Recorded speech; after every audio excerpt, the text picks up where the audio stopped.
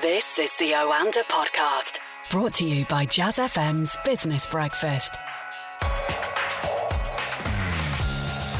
Welcome back to the Oanda Market Insights Podcast, brought to you with the Jazz FM Business Breakfast and available on iTunes and wherever you find your podcasts. I'm Johnny Hart. Each week, we review the stories that made the business and market headlines.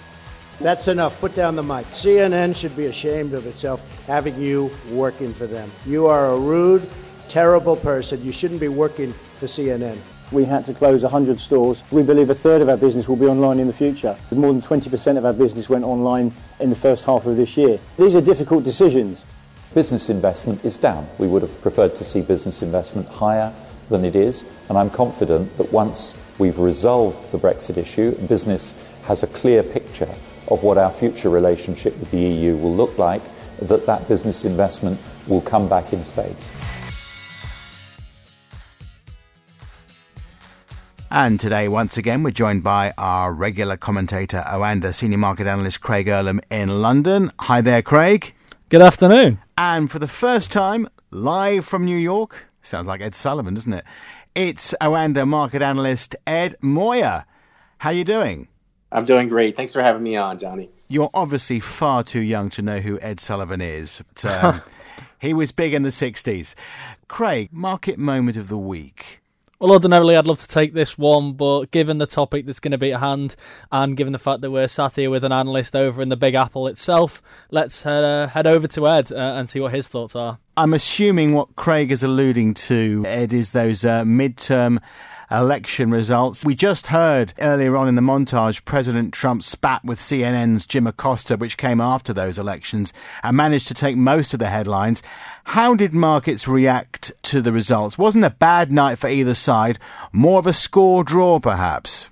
Exactly. And the midterm elections yielded a relief rally. Gridlock for Congress is pretty much a welcome event, and we're going to start to see that this domestic story filter out through the rest of the globe. The aftermath of the Trump press conference steal the headlines, but the end result is that concerns as far as the lack of now the fiscal stimulus 2.0, there's going to be not as much of a strong catalyst for continued stronger U.S. economic data. So we're starting to see analysts, we're starting to see a little bit more concerns of a softening of the data for 2019. We're going to start to see possibly a less hawkish Fed. I think everything pretty much went as planned. And the initial takeaway is that you're starting to see, and what we have the politicians say and what is expected for the politicians to act upon is entirely different. House Majority Leader Pelosi is, supporting the idea of an infrastructure deal.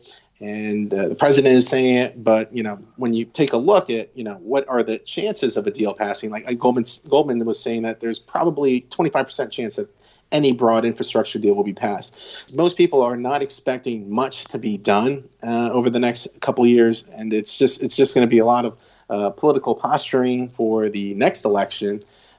So there's going to be a lack of a catalyst for that U.S. economy, and we're going to start to see that really take place in the market. Craig, there was plenty of lip service from Nancy Pelosi and actually a little bit from President Trump about maybe a more bipartisan approach. Is that just lip service? Do you believe a word of it? It's so difficult to tell. I think there's probably aspects where they're both thinking there can be something bipartisan. I mean, I know Ed's just alluded to 25% chance of an infrastructure spend, and that's really interesting, actually, because that's one thing where you can imagine that probably would be bipartisan support for. The Democrats, of course, will recognise just as much as the Republicans that infrastructure really does need to be updated in the US. And you've clearly seen a focus from Trump in the first half of his term on items that wouldn't get bipartisan support just in case of this eventuality. So we've seen the tax cuts, which really boosted the markets. We've seen other focal points on healthcare, which he hasn't been too successful on prior to this midterm election.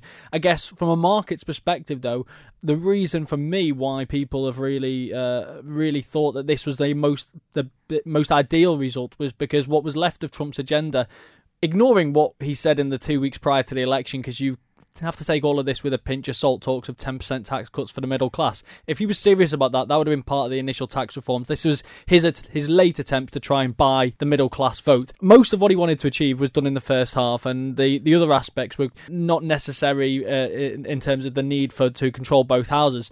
The growth agenda, the market agenda, that was taken care of in the first couple of years. I think the biggest thing that the markets were fearing was the blue wave, or the blue tsunami, as many people were putting it, which would be the Democrats taking control of both houses. And the reason for that is there's no guarantee that this would happen, but the prospect of Democrats reversing some of these tax cuts and these tax reforms, it wouldn't be unheard of, especially from a corporate perspective. And when you're looking at markets, which even after a correction were 30-40% up since Donald Trump's election victory, it's quite safe to think that people are a bit worried about this, and you go from 20-25% earnings growth year on year in the first 3 quarters of this year, and I think the next few years would have been a lot worse if we did see these tax cuts reversed. So I think from many people's perspective, that was a bit of a bullet dodged.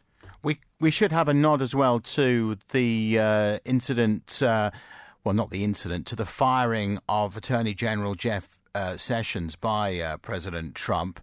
And Democrats are saying that could affect the US inquiry into alleged Russian meddling during the 2016 election, could indeed affect the chances of impeaching the president. Do markets have an opinion on that, Ed? Very much so. And just to give a little bit of background on Whitaker, who's temporarily taking over as AG, he's someone who's been extremely critical of the special counsel. He even did mention that if Sessions was replaced, that the new AG could reduce the budget and grind Mueller's investigation to a halt. So just yesterday, just leaving the office, there was rallies already just protesting this in New York City. So there's a big concern as far as what the possible ways that Trump allies could try to put delay or put a wrinkle into Mueller's investigation. And ultimately, too, we are waiting to hear back from the president. He's supposed to answer Mueller's questions possibly by the end of the month. So this has been drawn out for over 18 months, and now we're getting closer to that point. But the investigation will come out. But the general consensus is that Trump will remain president, that Trump will, unless it's a terrible report, there's unlikely going to be any major developments on that front. Okay, let's turn to that decision from the Fed on Thursday not to raise rates. Not particularly a surprise. The US economy growing at 3.5% in the third quarter. Craig, how did UK markets react to that in response? Well, it was quite interesting because we look at that announcement and we look at the fact that the statement was barely changed. There was the odd word that had been slightly updated, but the statement was hardly changed. Now, there's two schools of thought here. There was the one that you could see that the markets may have been hoping to for the Fed to slightly ease its hawkish position. I don't think it's going to allude to change differences in the interest rate outlook per se, but just it's amazing what the odd word change can actually do from market's perspective.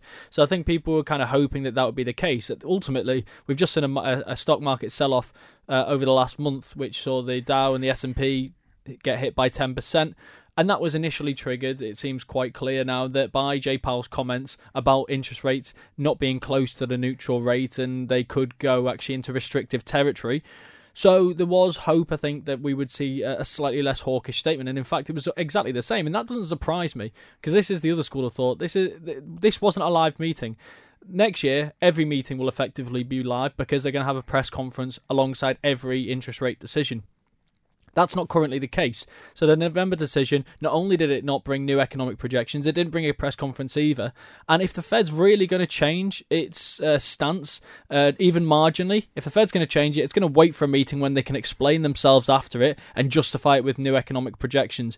Had they acted at this meeting, they'd have been reacting off a 3-week sell-off that shook the markets briefly. Markets had stabilised for the last week. It would have been a bit of a knee-jerk reaction, and you don't expect that from the central bank.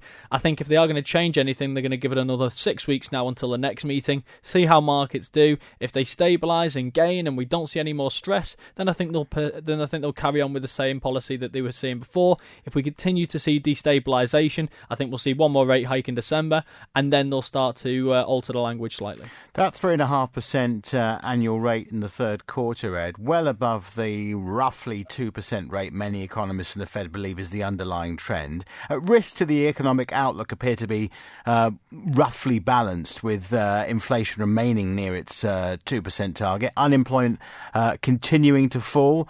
It's now the lowest in 48 years, just 3.7%, and wages are rising. So things look pretty rosy, don't they? The data is amazing, and the data warrants these hikes. And the concern, though, is the outlook going forward. And ultimately, we are looking for a slightly softer outlook for 2019. We're not, as we mentioned before, Congress is gridlocked. And as far as taking a look at earnings season, we are starting to see a little bit more cautiousness out of these outlooks and some reduced or cautious concerns as far as on the trade wars and other variables. So the global economy, there's lots of concerns, and ultimately the U.S. has been extremely strong, and it is close to overheating. So the cautiousness is likely to trickle down more so in the next coming months and quarters, and ultimately we could possibly start to see the Fed have to become a little slightly more dovish once we start to see softer data. I want to talk about oil. US oil prices down to just above $60. That's down more than a fifth since early October, and they're saying that's now bear market territory. Is that right? I mean, technically, yes. Oh. Sorry, Craig. Should we go? Yeah. Sorry. He was looking at me in the studio. Yeah, Very unprofessional, sorry. Johnny. Yeah, sorry about that. Craig, is that right? Yes, it is. I mean, technically, bear market territory is when you see 20% taken off the previous peak. So technically, we are in bear market territory, but we have to remember that we made quite incredible gains in the lead up to those previous highs. So while we are in bear market territory, we are back at what many people to be perceived to be pretty much the fair value, and maybe things just got a bit overextended.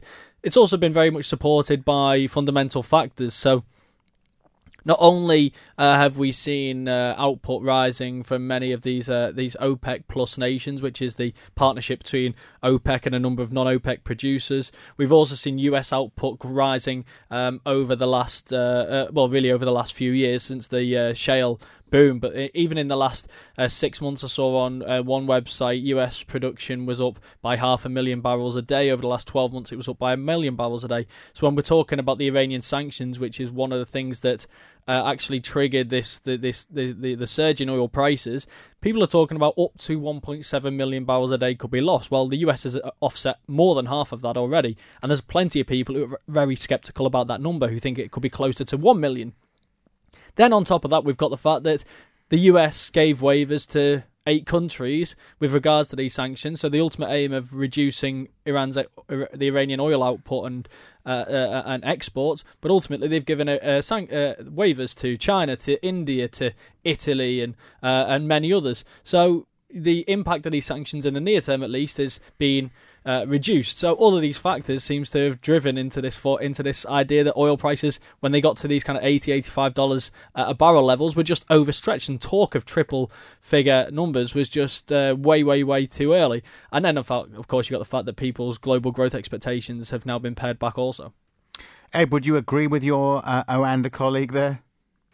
Very much so. And here in the States, we do focus a little bit more on WTI, and currently 10 days of losing. So this is the longest streak on record as of right now. And currently taking a look at that price action in October, which Craig was highlighting, it's so key to mention that the U.S. sanctions on Iran, that's what really drove WTI up to that 76, or Brent to the 85 region. And now that, at the beginning of the week when these sanctions were kicking in, and then Trump gave that exemption, we still have for the most part, still good catalysts for stronger oil prices. And right now, there's nothing really getting in the way of this sell-off. And we've seen Saudi, Russia, and U.S. shale producers also increase their production to offset some of that lost production. And taking a look at the API figures, they had their fifth build in as many weeks, pretty much coming in line. And everyone right now is concerned as far as what's OPEC going to do? And at this weekend, we do have that joint technical meeting, and then we do have the 175th ordinary meeting in December. So everyone's waiting to see, is OPEC going to step up their game? And right now, everyone's just hitting the sell button, and WTI is approaching that very critical level of 58. So right now we're closely watching here. Yeah, I think there's two key points there which you've made, which I think are really important. Again, as part of this, there's the fact that we have seen inventory builds, both reported by API but also EIA, and it's the EIA number I think that many people read a lot more into, and it's like almost the ADP to the NFP. People pay some attention to the ADP, but the NFP is the one that really gets people excited or depressed, and both the API and the EIA numbers have been very strong in terms of inventory builds over the last few weeks, which has really fed into this bearish picture.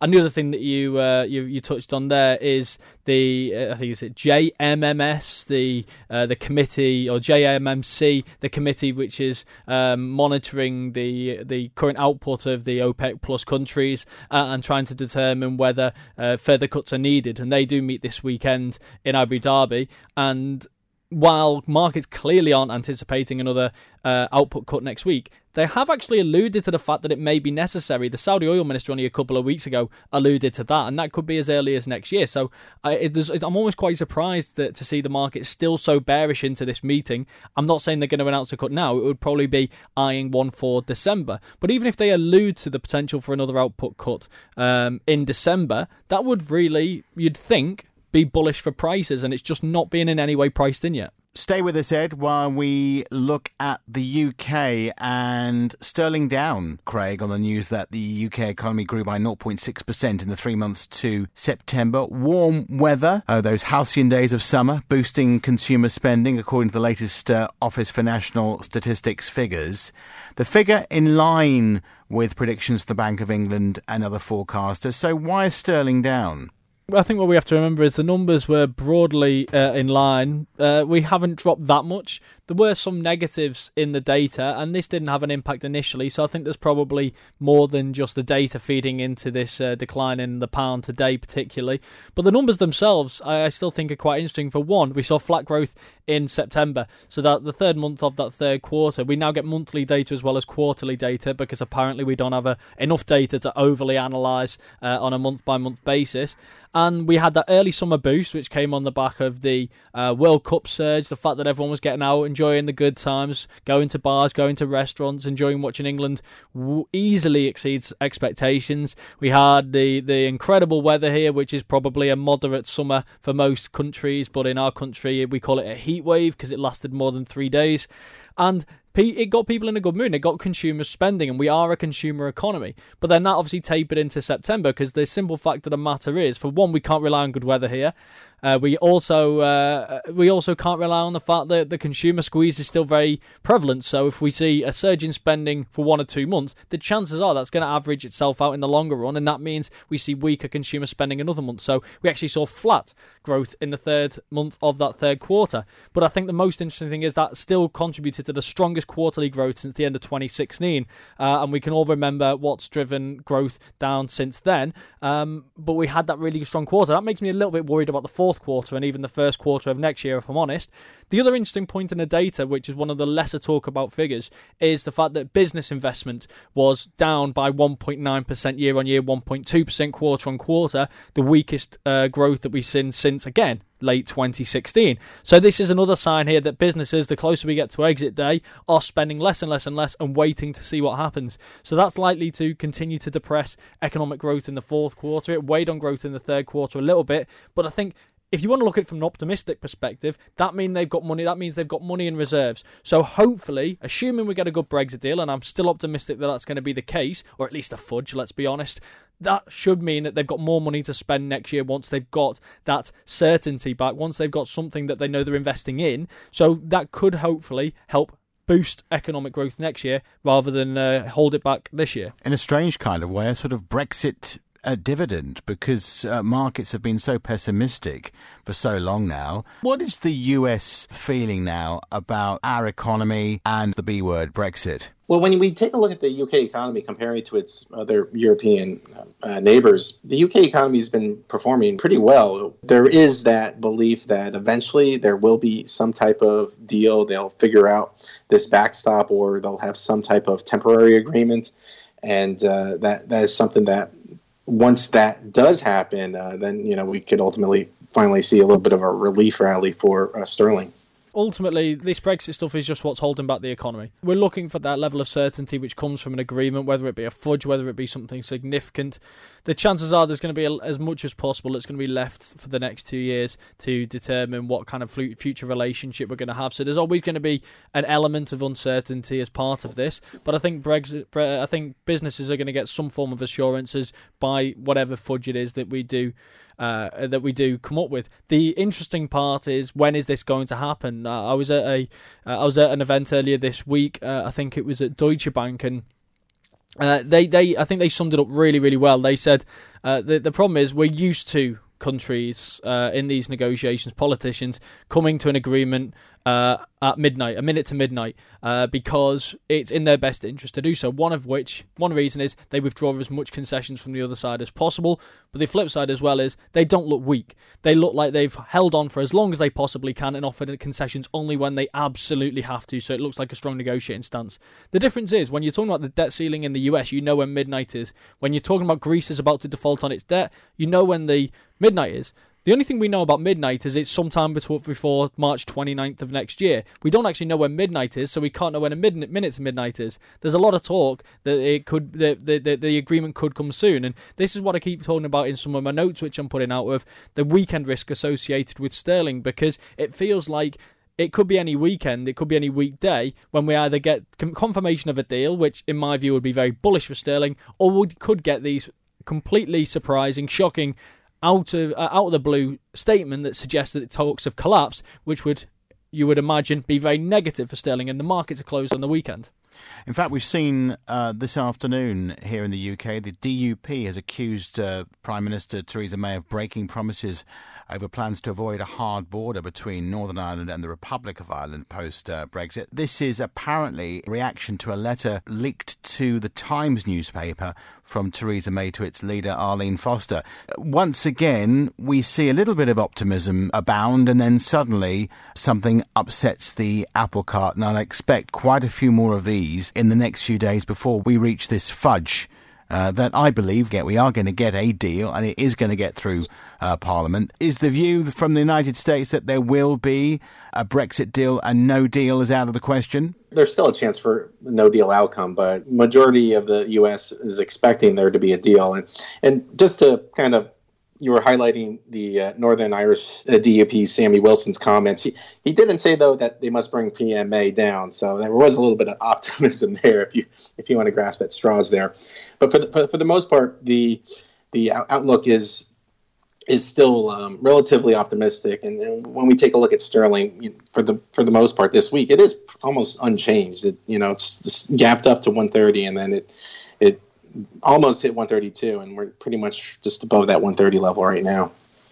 Okay, before we let you go, let's have a brief look ahead to next week. Craig, if I could start with you, what are you looking forward to for the week ahead?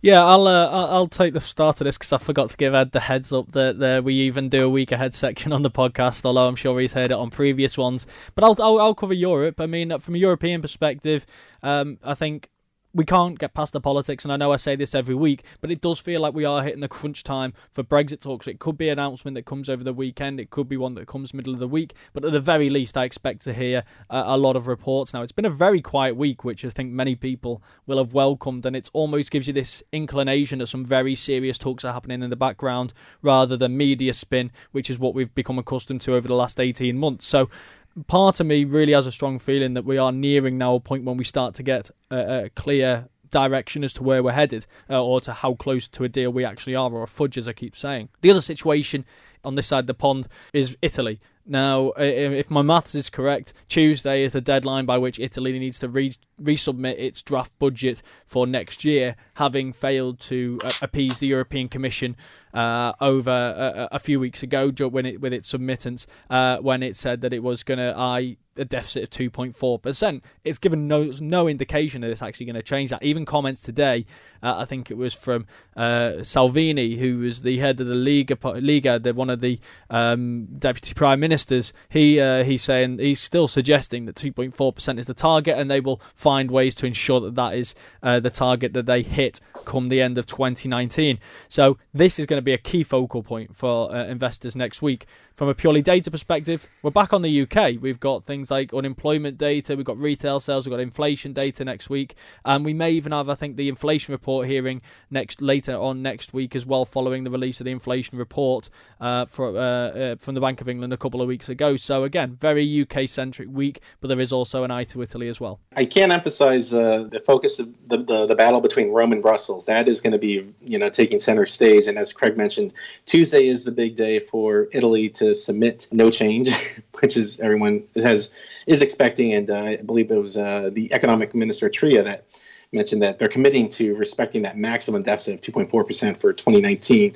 And then the following week, we have on the 21st, on Wednesday, that's when the European Commission comes out with their opinion on all the EU budgets. And that's going to be the key day for finding out whether or not they announce the EDP, the excessive deficit procedure, which basically is just a lengthy process, giving Italy some time to address why they're not changing it and give them the opportunity to change it. And then when they don't do that, which pretty much is what we're expecting, then they'll have 6 months to make changes. And then if they don't do that, there's a mediation and then ultimately sanctions. So this budget story is not going to go away anytime soon. So that's going to take centerfold.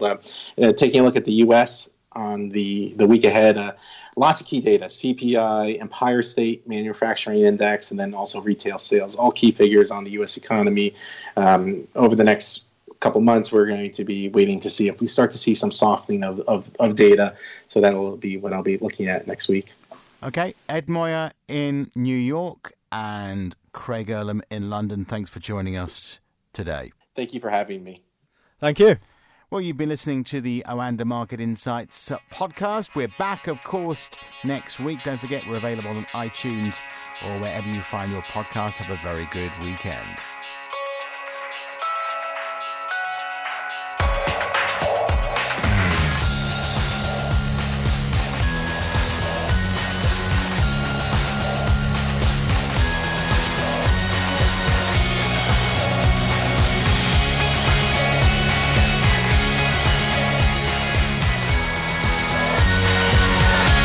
That was the Oanda podcast from the team behind Jazz FM's Business Breakfast, a daily early morning 30-minute briefing for the day ahead. On air from 6 a.m. Listen to Jazz FM on DAB, online, or just ask Alexa.